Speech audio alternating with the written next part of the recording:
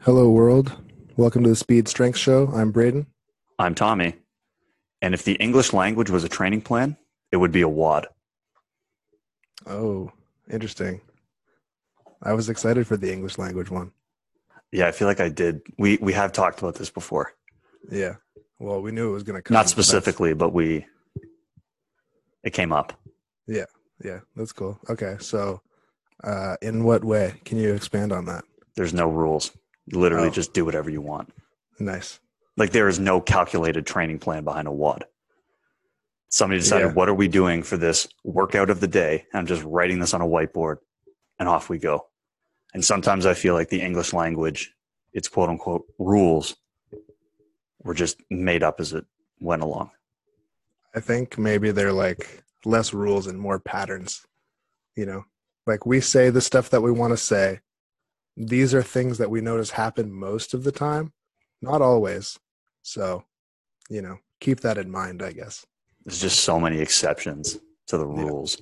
Like I don't even know if the English language can say it has rules because it doesn't follow them very well. There's so many. Like we could be here for decades using examples from the English language in terms of like how many different ways you can pluralize a word, Mm. or things like that. Like there's just so many exceptions to the rules and anomalies. Yeah, It's chaos. I don't think I've ever learned a rule that didn't have an exception in English. So then it's like, why even don't even call them rules then? So to me, sometimes like when you hear things with the English language, I feel like somebody just made that up. Mm-hmm. Like it didn't follow a set of rules or guidelines from start to finish. It's just someone was like, we're doing it this way. And I have no reason as to why, but this is what's happening. And I feel like sometimes workouts of the day, or the WOD as it's called, kind of has the same element of, I didn't really carefully plan this. You're just coming in for an hour and this is what we're doing. And I Mm-hmm. think it will make you tired. Mm-hmm. So we're good to go. Yeah, I think a lot of the time, like English language, the whatever would make it easier to learn is thrown aside if it gets in the way of things sounding nice. You know, Well, that's an interesting take. like, well, we talked a little while ago. This is the only example I can think of off the top of my head where like he and she are pronouns that are equivalent. Him and her are pronouns that are equivalent, but her has a possessive component and him does not. So where you would say hers, you would say his, but in some of those situations, you can say her instead, Yeah, that's fair. because it sounds weird. Like you can say his heart beats or her heart beats, but you would never say hers hearts beats. Or him heartbeat. Yeah. Yeah, like that to me, it doesn't make sense. And I mean, the classic example I always think of is the number of ways you pluralize things. Mm-hmm. So a word like bottles, you just throw an S on the end. Mm-hmm. And then you see a word like box, but now you have to put an ES on the end to make it plural. And then you see a word like ox, and all of a sudden it's oxen with an EN. Mm-hmm. And then you have goose, which becomes geese. And then you have moose, which is moose. Mm-hmm. Like, so even in scenarios where you're like, oh, maybe there's a pattern here, that would, like, no, it doesn't. Yeah, that's You right. can't pluralize goose the same way you would pluralize moose. Yeah. And that's to the point where I'm just like, man, how does anybody learn this language? Yeah. I do like joking like that though. Like instead of saying moose, you would say moose meese. Or Or instead of mooses. mooses, yeah. Or instead of saying like so mouse and mice, There's or you can another example. grouse and grice, Great. you Yeah. could say. But you Um, can see now why the language could get like so messed up oh, it's impossible to learn. because of all those different rules. And like I said, that's how I feel like from a training perspective, there's calculated to some extent things that like there's guidelines you're following, there's rules you have in place, there's like an overall plan or thought process that then you're bringing into that daily session, Mhm. as where the WOD is just literally something somebody wrote on a whiteboard 5 minutes before the people showed up to work out. And here it is. There's no rules. There's no rhyme or reason. There was no thought about, is this going to work? Is it not going to work? It's just, it's there and we do it. Yeah. And sometimes Yeah. I feel like the English language is the same way. It's just there and we speak it, but Mhm.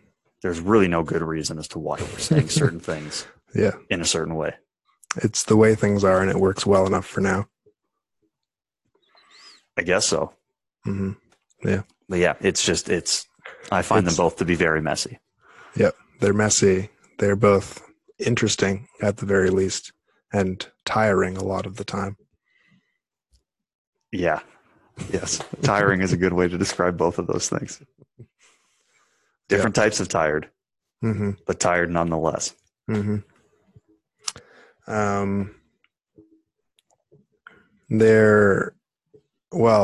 One thing, I guess, aside from the inherent difficulty in the language that might prevent somebody from learning said language could be some kind of a mental barrier. That could also prevent somebody from completing a WOD or any workout that has more thought put into it. A more carefully calculated plan. Yeah. There you go. That's very true.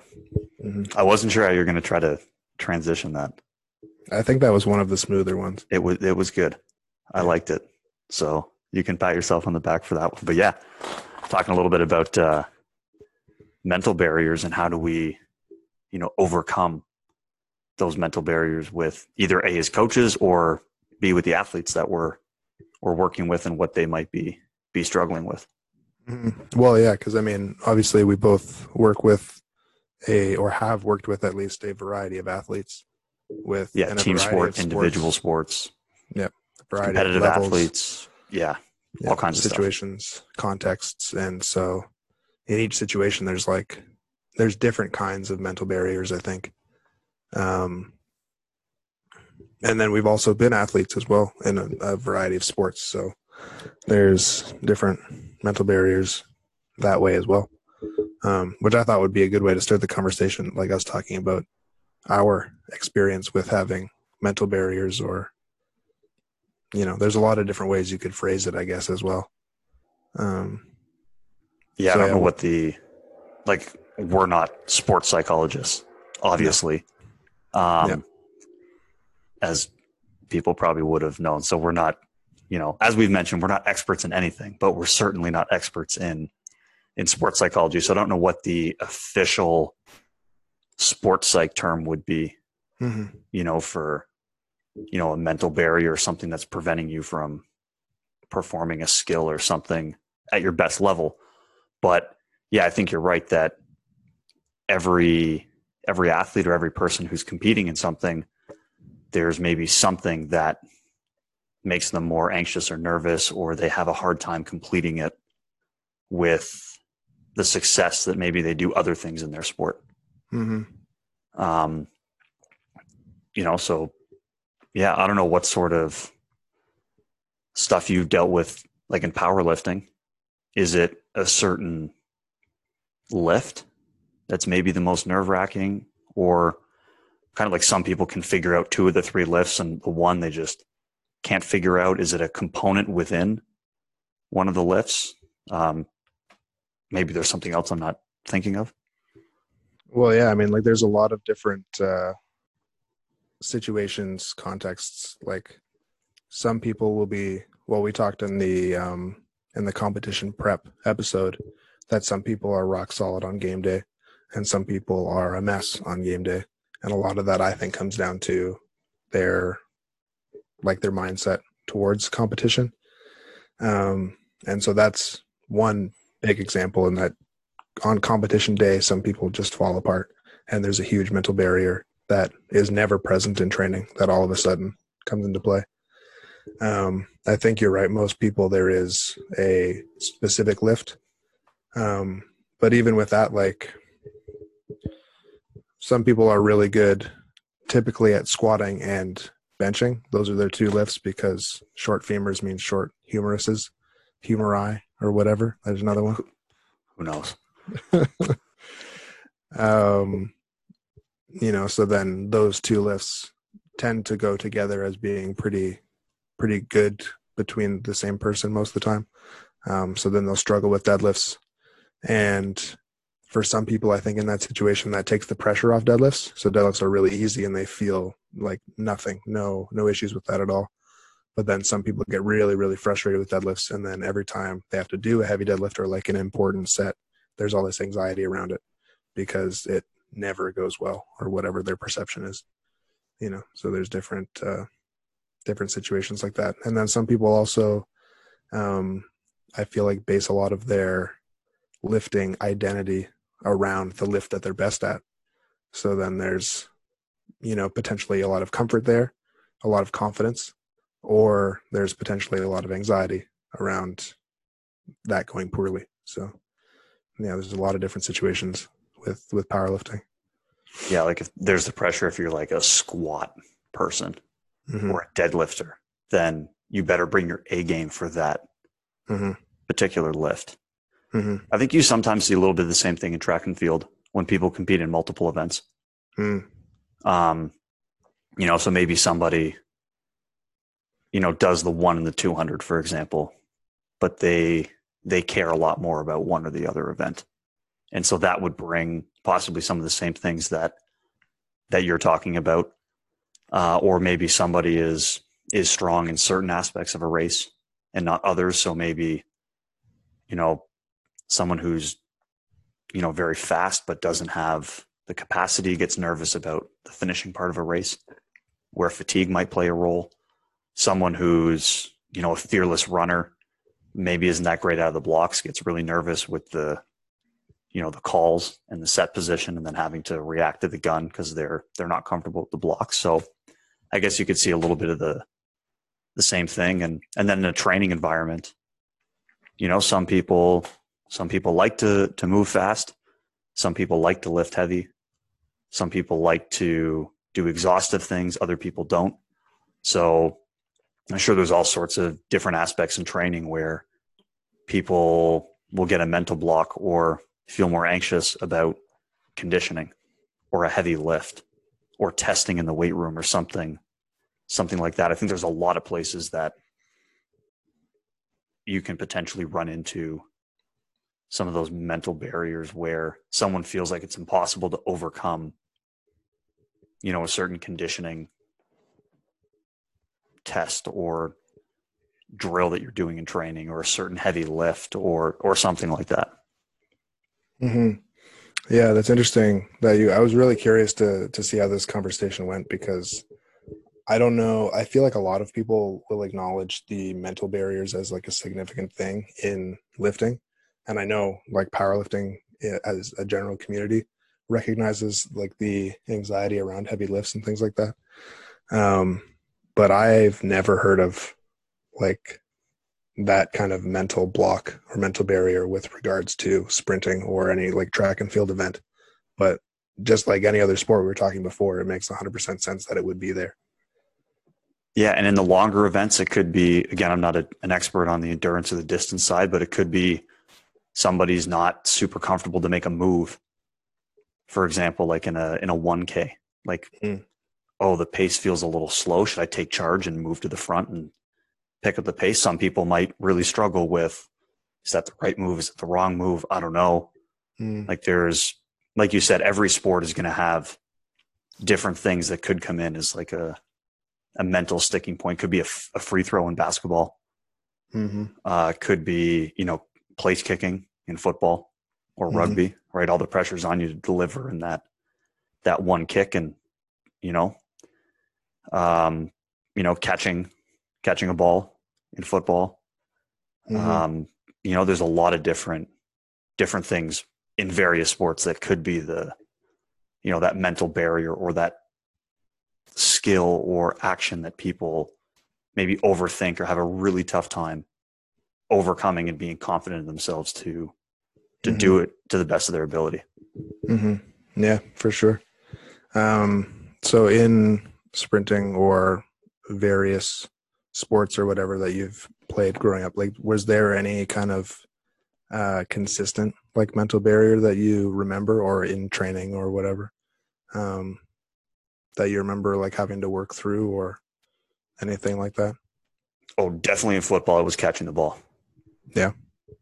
Yeah, there's a reason I liked playing DB a little more than Hmm. receiver. Mm-hmm. Yeah, catching the ball was like I overthought that all the time. Mm-hmm.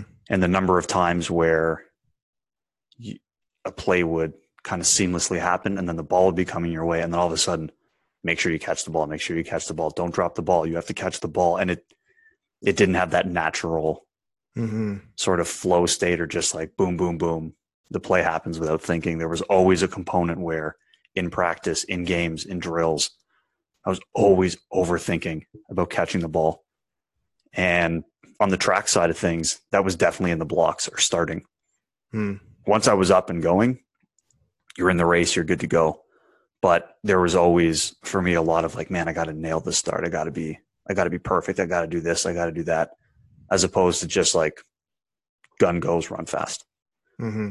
Always overthinking the start. So those would be, at least for me when I was playing in those sports, those were the two things that, always I was overthinking. There was some sort of barrier that sometimes I felt like, oh, you're never going to be able to catch the ball that well, or never going to be able to exit the blocks that well. So those were definitely the examples that I would have dealt with, like myself when I was competing. Yeah, I feel like that's pretty common. I think, well, yeah, I mean, I think for a lot of people in those situations, those would be the things. I think it's always whatever you feel like you're not. I think you said it perfectly there. Like, I'm never going to be able to do it that well. As soon as you have thoughts like that, then, it's like you always have to prove yourself every single time. And then there's all this pressure on that specific thing every single time, And it could be different. Like the football example, there were people that I played with that never had to think twice about catching the ball. Just boom, it happened. Mm-hmm. But they maybe overthought, like maybe they were worried about their route running or something like that, which for me was just whatever. This is the route I'm running. Boom, good to go. Then as soon as the ball was in the air, different game at that standpoint. So it's going to be different for every person based on their skill set, I think, as well. Yeah, that's right. That's interesting. Yeah, for me in football and rugby as well, it was tackling. It was the weird one. Just making sure you get the job done. Yeah, because it was always like I played hockey when I was younger, and hockey's and I wasn't that good. I only played house league, so there's no body checking when I played. But like, so used to being upright the whole time, never really had to get low. And plus I'm taller than a lot of people, especially back in high school. So used to being upright and tall, and then all of a sudden everyone's telling me to get low, and then no, lower than that and lower than that, And you're like, I can't go any lower. Yeah, I just was never like quick at getting down that way. And yeah, so like from the beginning of playing football, that was something that I wasn't good at. And then I think I just built up a lot of like anxiety around that as well. And fortunately I was pretty strong, so I could just kind of grab people, wrap them up and fall down. Take them with you.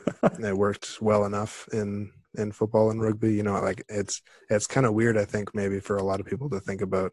Like I played defensive line in university, and then having anxiety about making tackles, but yeah, it was a big thing. Like in grade 9, I was supposed to be starting defensive end, and then I missed a few tackles in the preseason scrimmage that we had, and then got benched, and then got moved to offense for the next 2 years until I earned my spot in grade 11.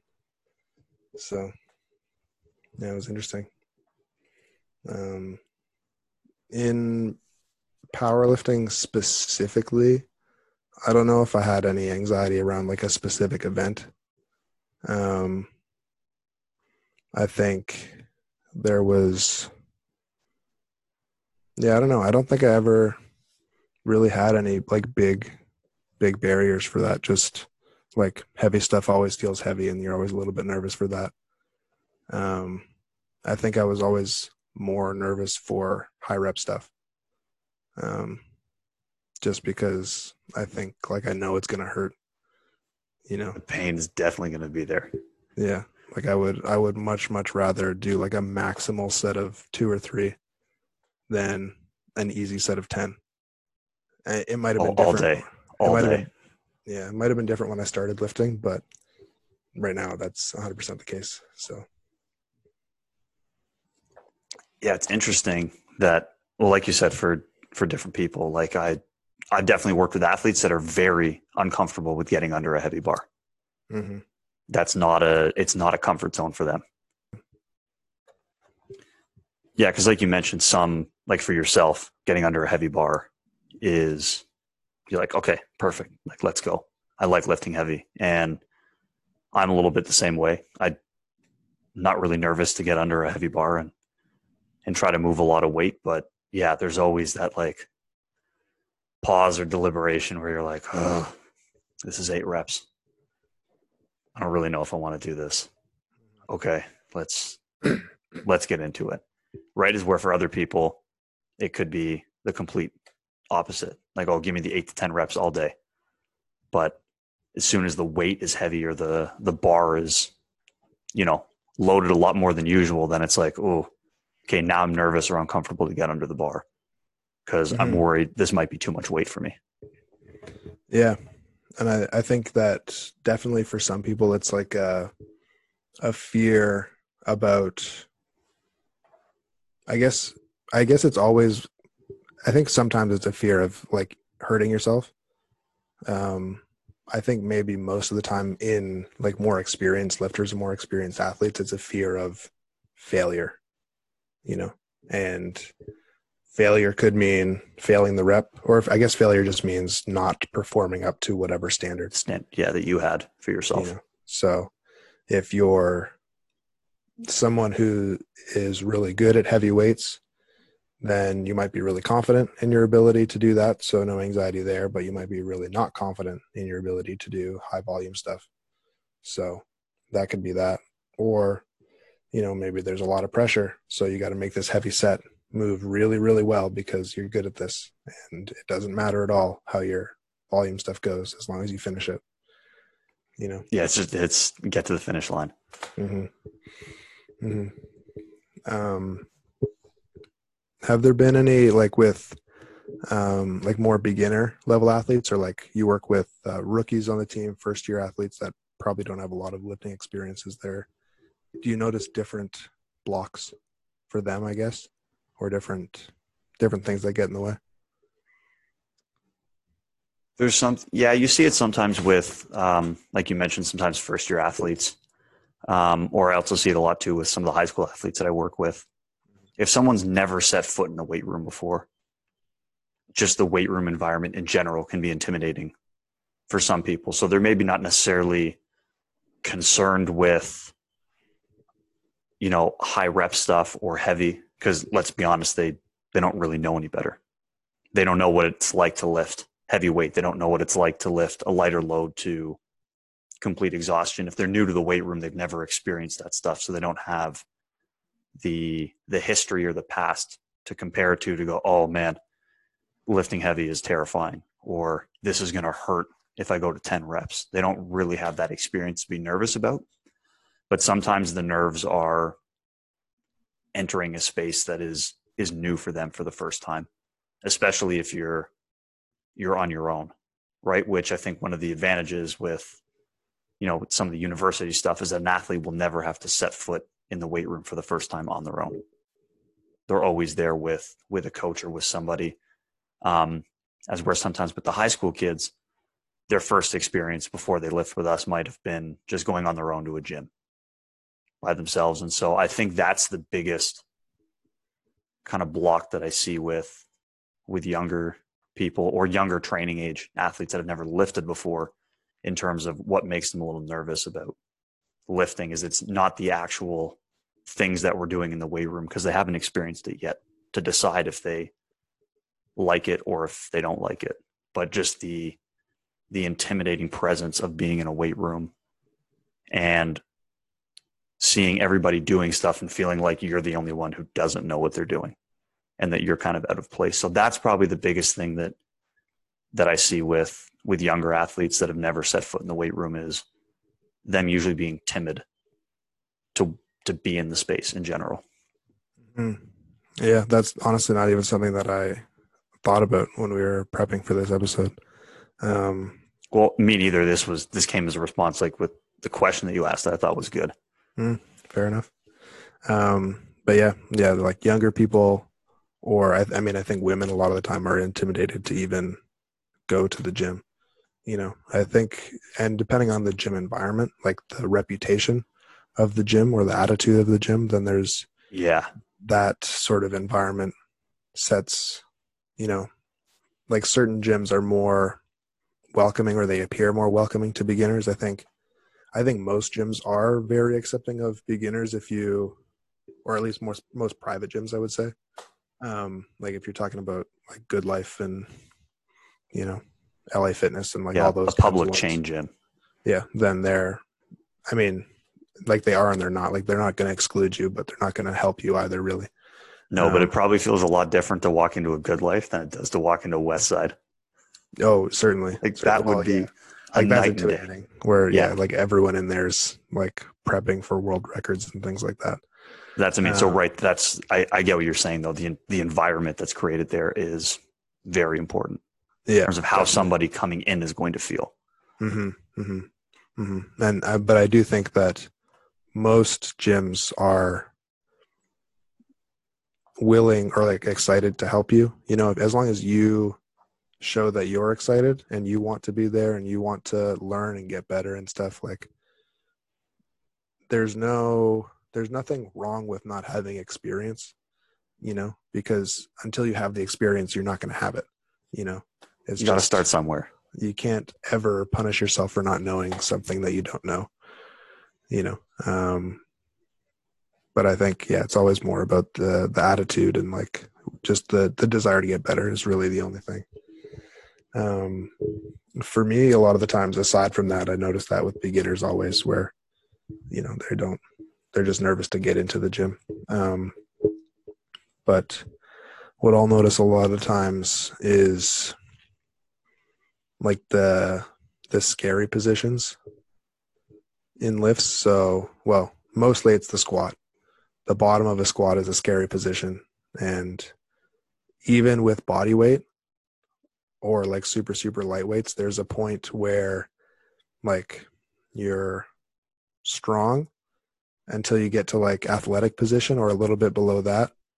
You're maybe strong at the bottom, but there's a point in the middle where you just have to trust your body and like to go further. Yeah. Like there's a point where, and you ask people about it and they're like, I mean, like maybe I can go lower, but honestly, I'm afraid I'm not going to be able to come back up. And that's a really common thing. And I mean, you see that with beginners in the gym all the time, or like all those different like gym fail Instagrams and things like that, where people are just doing like quarter squats with 400 pounds, because they think the weight on the bar is the thing that's important, or what makes it look impressive. And I mean, honestly, when I started training in grade 11, like I was doing that kind of thing too, because I thought, that's what you're supposed to do. Just lift heavy by any means necessary. Yeah, honestly, yeah. And I mean, sinking into a deep squat with heavy weight is terrifying if you haven't done it before. So the other thing actually that I think is interesting, and it kind of goes back to not like knowing or not having the experience, not knowing what to expect. I noticed this when we were working with varsity. I'll just say varsity and not say which team specifically. That people that didn't have the experience lifting heavy would lift something. It's very easy for them, according to our experience, but they don't know that. They know that it feels heavy to them because they haven't lifted like that before. Yeah. And they're like, I can't do any more. It's really heavy. And I'm like, no, you can do more than that. You can add 30 pounds to that and it would still be easy. They just don't know yet. Yeah, exactly. You don't have any reference point. Are there any particular strategies that you use with this? Obviously, again, with our limited, you know, scope of this, where we're not sports psychs, but there might be strategies that we have to use to, you know, help somebody get through a sticking point or something like that. I wasn't sure if there's anything specifically that you use, or I mean, it definitely depends on on the athlete and on the situation. Um, with the with that example, with the bottom of a squat for beginners, like backing off the weight significantly, so they're not afraid to get to the bottom. Or probably the biggest thing is changing the squat.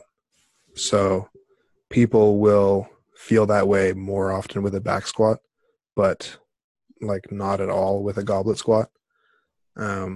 And a little bit more probably with a front squat, but less than a back squat. And I don't know why that is. I think it's probably something to do with being able to bail the weight easier. I think it's probably something to do with like being more upright. You can kind of just sit back and let the bar balance you, and you don't really need to like sink into your hips the same way you do with the back squat. So then that point where you have to trust your body is like less severe, I guess. Yeah, I don't know. It's always, I think, about just getting creative with making the situation a little bit more manageable. So those examples make that scary part of the squat a little bit more manageable. People that struggle on competition day, you got to probably make sure that their competition starts off on a really solid note, or at least whatever their more anxious lift or their more challenging lift, whatever that is, goes really, really well. And if that means you leave, 15 pounds in the tank, but everything flies and they go 3 for 3, that's great. If they, because of like starting off, if squats your lift and starting off with, going 1 for 3 on squats and like missing your PRs, that can quickly derail a competition. So yeah, some stuff like that. I don't know. It's very individual for sure. Yeah, that lines up a little bit with me. There's kind of two strategies that I'll try to use, and one of them is, trying to create an environment where failure is okay.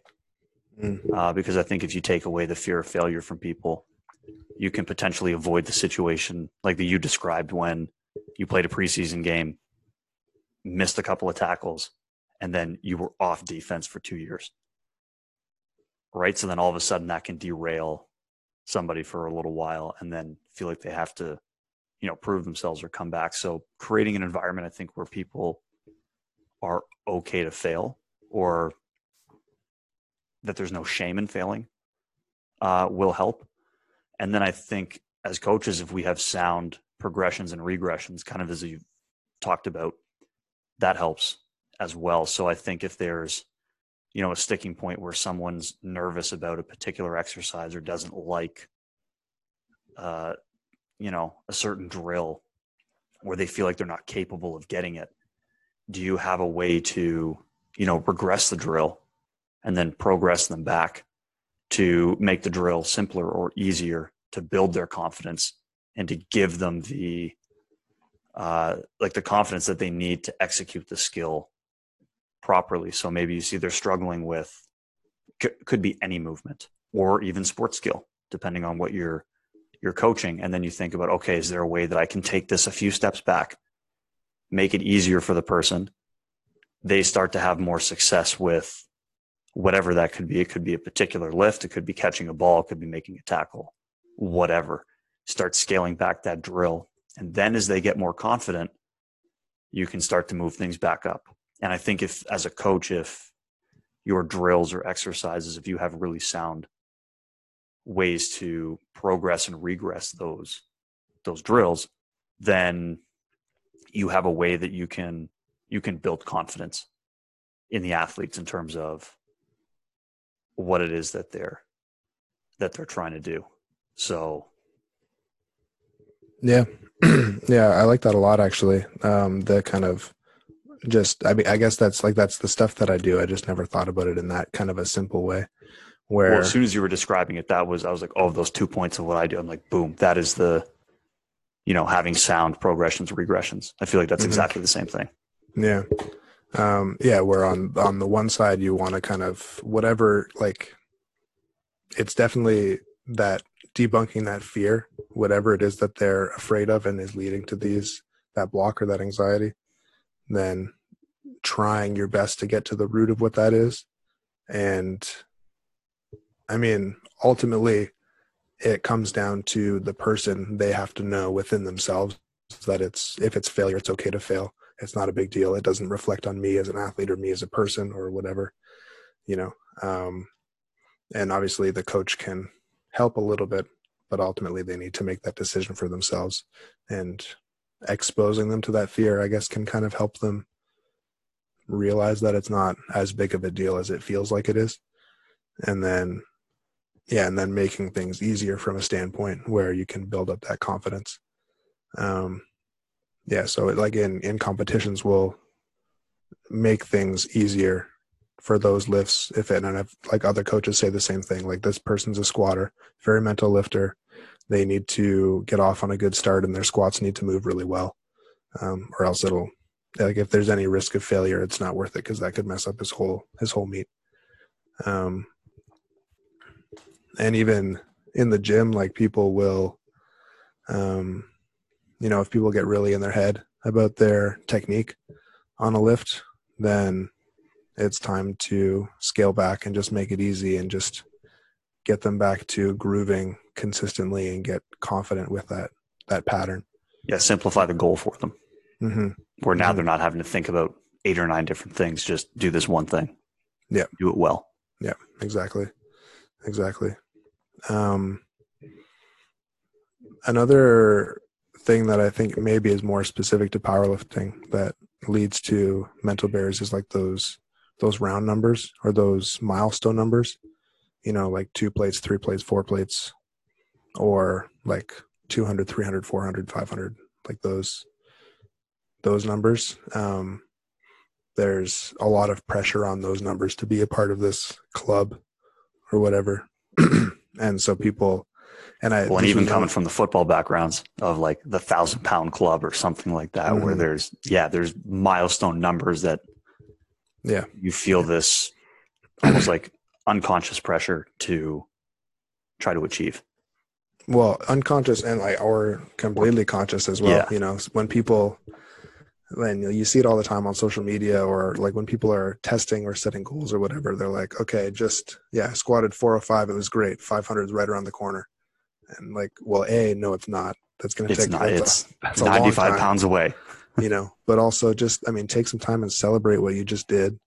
And like, I know you're going to be pumped for 495 or 500, but like, you're also going to be pumped for 425 and 430. And like, there's so many numbers in between, like why is there? Because it was better than what you were doing before.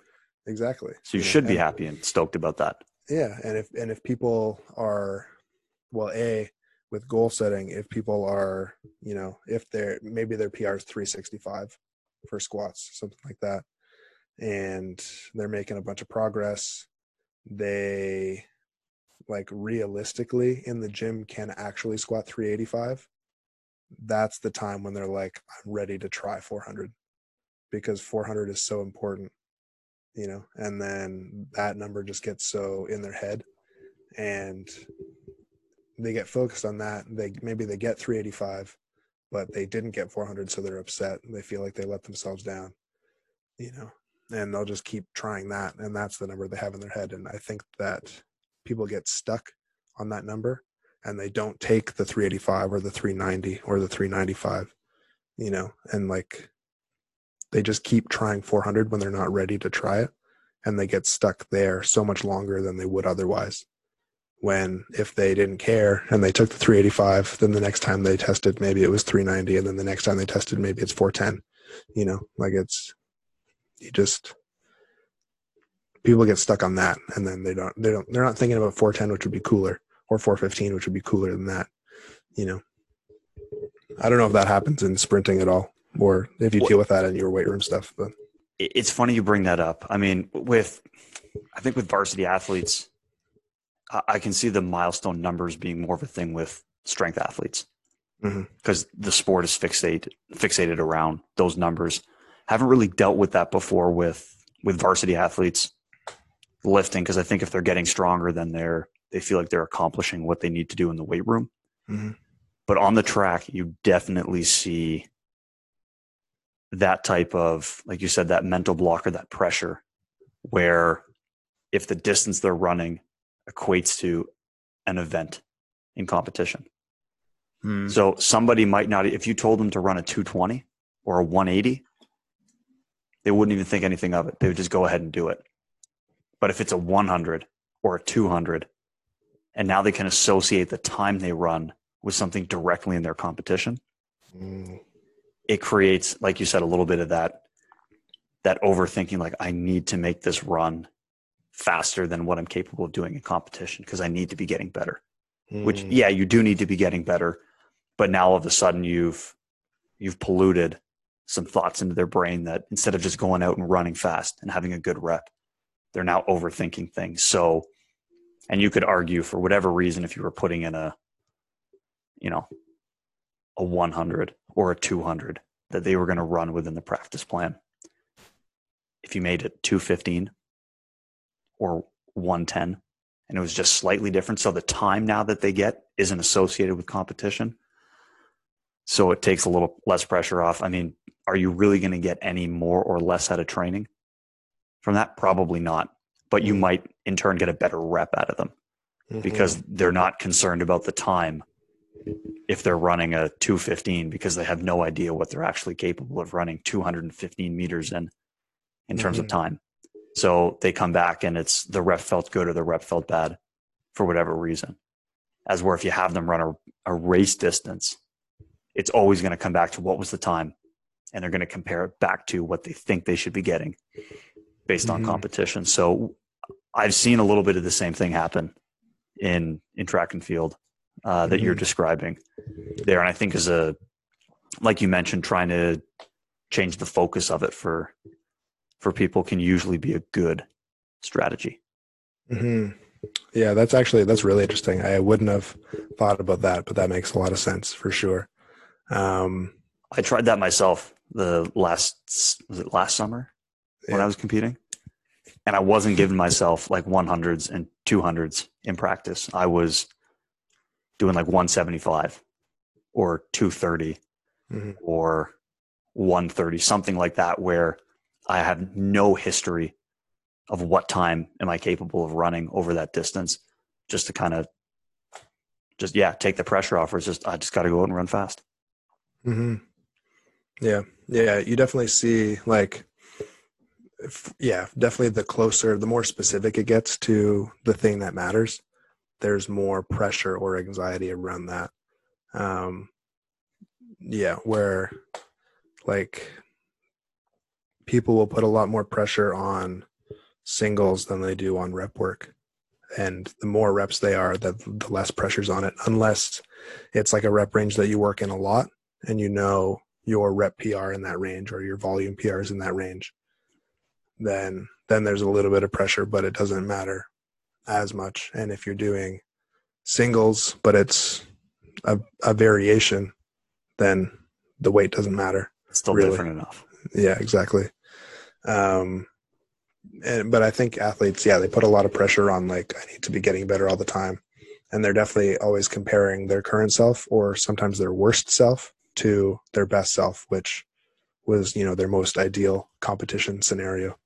And it's hard, but you got to look at the trend and you can't look at the individual day and things like that, so it's tough to compare a day where you were trying to peak your best for competition versus a day where you're in the middle of a heavy training cycle, for example. Exactly. You're in a different spot physically and mentally. Exactly. The one actually I was wondering, the milestone numbers, like does the time, do people get caught up on like having goal times? When they like going into a competition or going into like a testing scenario where like I've run, 11:55 or something. This is the time I break 11:5 for sure. Well, yeah, those sort of landmarks are there for everybody. I mean, if you ran 10:99 versus 11 seconds, it's a very small difference. But mentally, to say I broke into the 10-second barrier, that changes it for a lot of people, for example. So there are some of those same things, or if somebody comes in with a PB of like whatever number low. So they ran, 17:2, and they're like, oh, it'd be great to run 16 something in a certain distance. Or, with jumping, oh, I'm 580, whatever. It'd be great to go over 6 meters. Or there is some of that where I feel like sometimes people get caught up with certain performances, or in this case, like standards, where if there's been a specified time or distance or performance mark that you need to qualify, then people get obsessive over that particular number, where it's like, I got to hit this time or this distance because I want to qualify, rather than just focusing on just go out there and do what you're capable of doing and let the number come to you rather than you chase after the number. Yeah. Yeah. That's definitely, that kind of thing happens a little bit in powerlifting too, with like the standards, there was Wilks for a long time, which was like the body weight to weight lifted ratio. So based on your body weight, there was always certain standards where you're like, I need to hit this number to get whatever Wilks score. Yeah. And so like 440 was a number for a long time that was like, I think at one point it qualified you for like international competition. So people were like, if you got this number, you could apply to compete at the Arnold's or something like that. And yeah, like 400 was a number that meant if you have 400 Wilks, then you're a good lifter. No one's going to deny that you're a good lifter. And if you lift 500, you are great, and nobody lifts over 6, really. Yeah. That's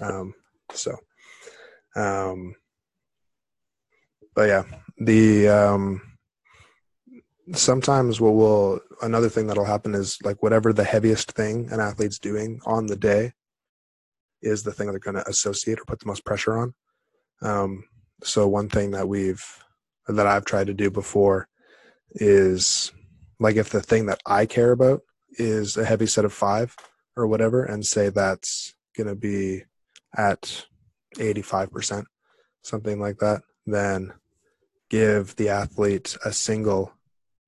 So it's 1 rep, which is closer to competition, and it's a little bit heavier, 88% maybe, but it's going to be a lot easier, and it's not going to like really take away that much from the thing that I care about.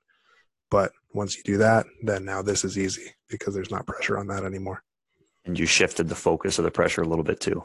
You've almost like hidden it in there. Yeah, exactly. And then on top of that, the athlete gets excited about doing singles. So, and then the singles feel easy, which builds confidence as well. Yeah. No, that's definitely, something that you can do. Yeah. Don't put all the pressure on one thing. Like, hey, you better go out there and do this thing really well because the whole workout hinges on it, or the whole training session is going to come down to that. Because then all of a sudden, they're going to be like, well, yeah, that was done poorly. My whole training session was a waste of time, which is not necessarily going to be true. Yeah. I think people feel like that sometimes, though. Like, it was a bad day because this thing went not the way I expected it to. Yeah. But like you said, that's a strategy that you can use to try to help shift the focus, or, avoid that within the best of your ability as the coach to not have that happen. And I think that's where, like, when I talked about trying to create an environment where failure is okay, it's obviously a fine line, because if people fail every single time, all the time, no one's going to have any confidence. But I think knowing that there's not going to be any like massive fallout. Like it's okay if you're not moving the heaviest weight that you possibly can on a day, or you're not running quite as fast as you should be able to. That's okay. Yeah. You know, there's days where sometimes we have to sharpen the axe, and then we can come back and chop down the tree the next day. And I think for myself too, it's, you know, being open and honest with the athletes in terms of the failure not being the end of the world, and using like myself as an example. Like there might be like, hey, you know what, we did this and that with the program. I messed that up. That's on me. Let's make this change. It's not that you're the only one that shows some humility in some sense that, hey, we're in this together. I might make some mistakes. You might make some mistakes, but that's okay, because we're going to learn from them and then better our practices moving forward. And I think sometimes as an athlete, if they hear the coach say, hey, no, sorry, that's on me, I made a mistake with that, let's tweak this and try it differently, then it can create an environment where the athlete goes, okay, this particular thing didn't go that well. It's okay for that to happen. Let me make this tweak and let me try to come back better. Right. So I think that's, like I said, I'm not a sports psych, so I'm trying to come up with strategies that sort of work within our scope or within our realm. And I think those are the two big things that I've had some success with in terms of creating an environment where the athletes know that failure once in a while doesn't come with a massive consequence, and being armed with progressions and regressions to help build confidence to overcome some of those mental barriers for people. Yeah, definitely. Yeah, definitely. There's been times where, athletes are saying like, I mean, let's just feel really bad right now, or like the last few weeks haven't been that good. And I'm like, I mean, yeah, I've noticed that, you know, this was kind of the last week where I was going to see like, is it just, you know, some extra stress from school or whatever, or is this thing that we're trying actually just not working? Either way, it's fine. We just learn from it, and like you say, make the change. And yeah, being open about that, I think, is helpful. And then, I mean, the athletes appreciate you being adaptable and things like that as well. And then letting them know that it's okay to fail, and like if you do, nothing bad happens. You know, you're not all of a sudden you're not worse for it. It doesn't define you. It's temporary. You know, all these things. It's just one day. Look at all these amazing sessions you've had lately, and this one doesn't define you, kind of thing. I do think there is a little bit of extra pressure. This was the last area that I wanted to get into. Yeah. With athletes that have like an injury history or are coming off of an injury. That's a whole nother, like that's a tough one to get through. Yeah. Once you get like back into the range, like their old, you know, range of lifting, or like doing something similar to the thing that like hurt them, if it was an instantaneous thing, you know, all those sorts of things. It's tough. And then I think people, like any little tweak or any little sensation just is terrifying, because I don't want people are hypersensitive to it. Yeah. Big time. Yeah. Yeah. So, that's a really good point to bring up, because that's maybe one of the toughest mental barriers to break through, is coming back from an injury. And I feel like that's a whole, at least in my, like that's a whole episode on its own. Oh, definitely. But yeah, that's a great point to bring up, because that's a big one. And everyone gets hurt at some point. Yep. Not to be a negative person, but everyone gets hurt at some, if you're playing sports and you're trying to compete at a high level, everyone gets hurt at some point. Yeah. So I guess, maybe we'll touch on that one, because we do want to talk about training or like injury rehab, coming back from injury at some point. So yeah, and I feel like that's definitely a topic that shows up. Like I said, if we start talking about, you know, overcoming the mental barriers of injury, we're going to be here for another hour, I think. Maybe we'll leave that one then. But it's great that you brought that up, because it 100% is, you know, as a coach who works with people in the weight room or in training, probably the biggest barrier you're going to come up against. I would say so. building confidence back from injury and things like that. So yeah, definitely a great point to bring it up. Yeah. So all I'll say on that is just take your time and be careful. But live to lift another day. Yeah, that's right. One thing that, well, I don't know if it's actually helped me combat mental barriers or anxieties or whatever, but maybe helps me forget about them, is music. I know for myself, that's the one place where failure is not okay. You can never fail on the music choice. Always got to have that set up. I see. Yeah, I know, like, the song that I'm listening to when I'm getting ready for my third deadlift, and it's just like everything melts away as soon as you walk on the platform. So, yeah, that's another one. Big impact. Yes. Mm-hmm. It can help, or it could potentially lead you to do a lot of stupid stuff too. Like, oh yeah, I got this. And then we've all been there. Well, there's a reason that I don't listen to those songs before squat and bench. It's only a deadlift. Yeah. Yeah. So what did you have kicking around on the cassette player this week? Well, still listen to lots of podcasts, but I've been getting into electro swing. Has been fun to listen to. Ooh.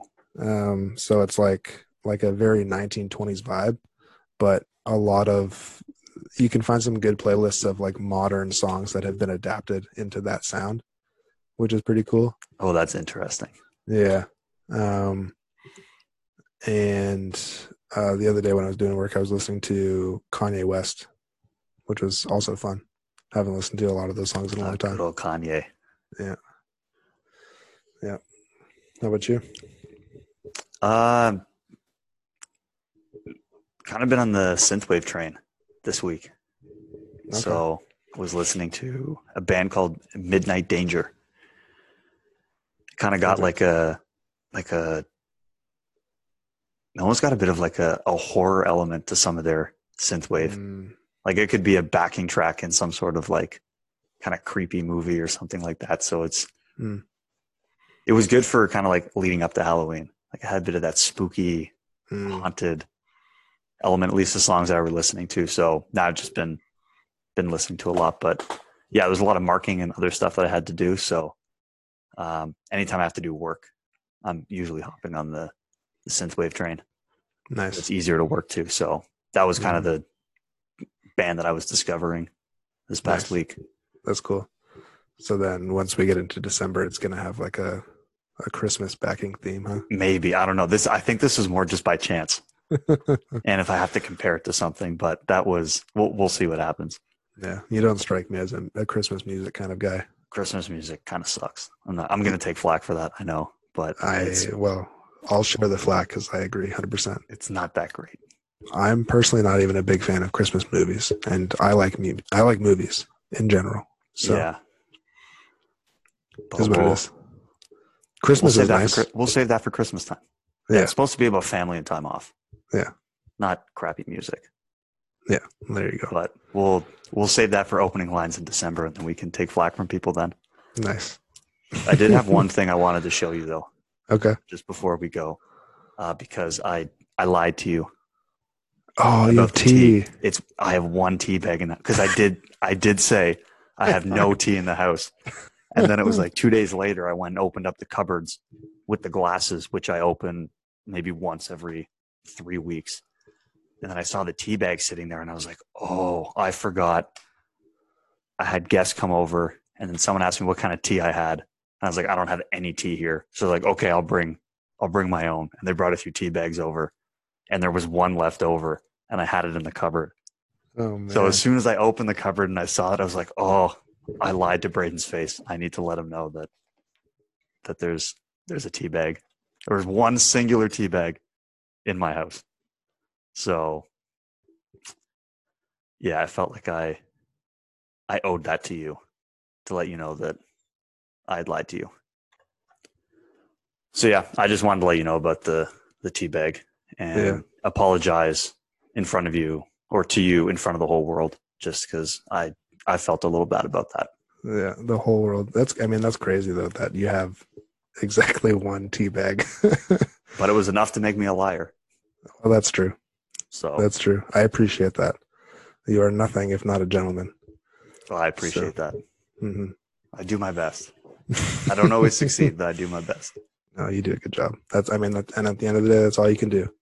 It's okay to fail sometimes at being a gentleman. That's right. Yeah, at least in this arena. That's right. Yeah. In the context Mhm. of this show, we accept the failure. hmm hmm So yeah, good stuff. That was a good talk. I think I definitely learned some stuff and enjoyed that. Yeah, me as well. Mhm.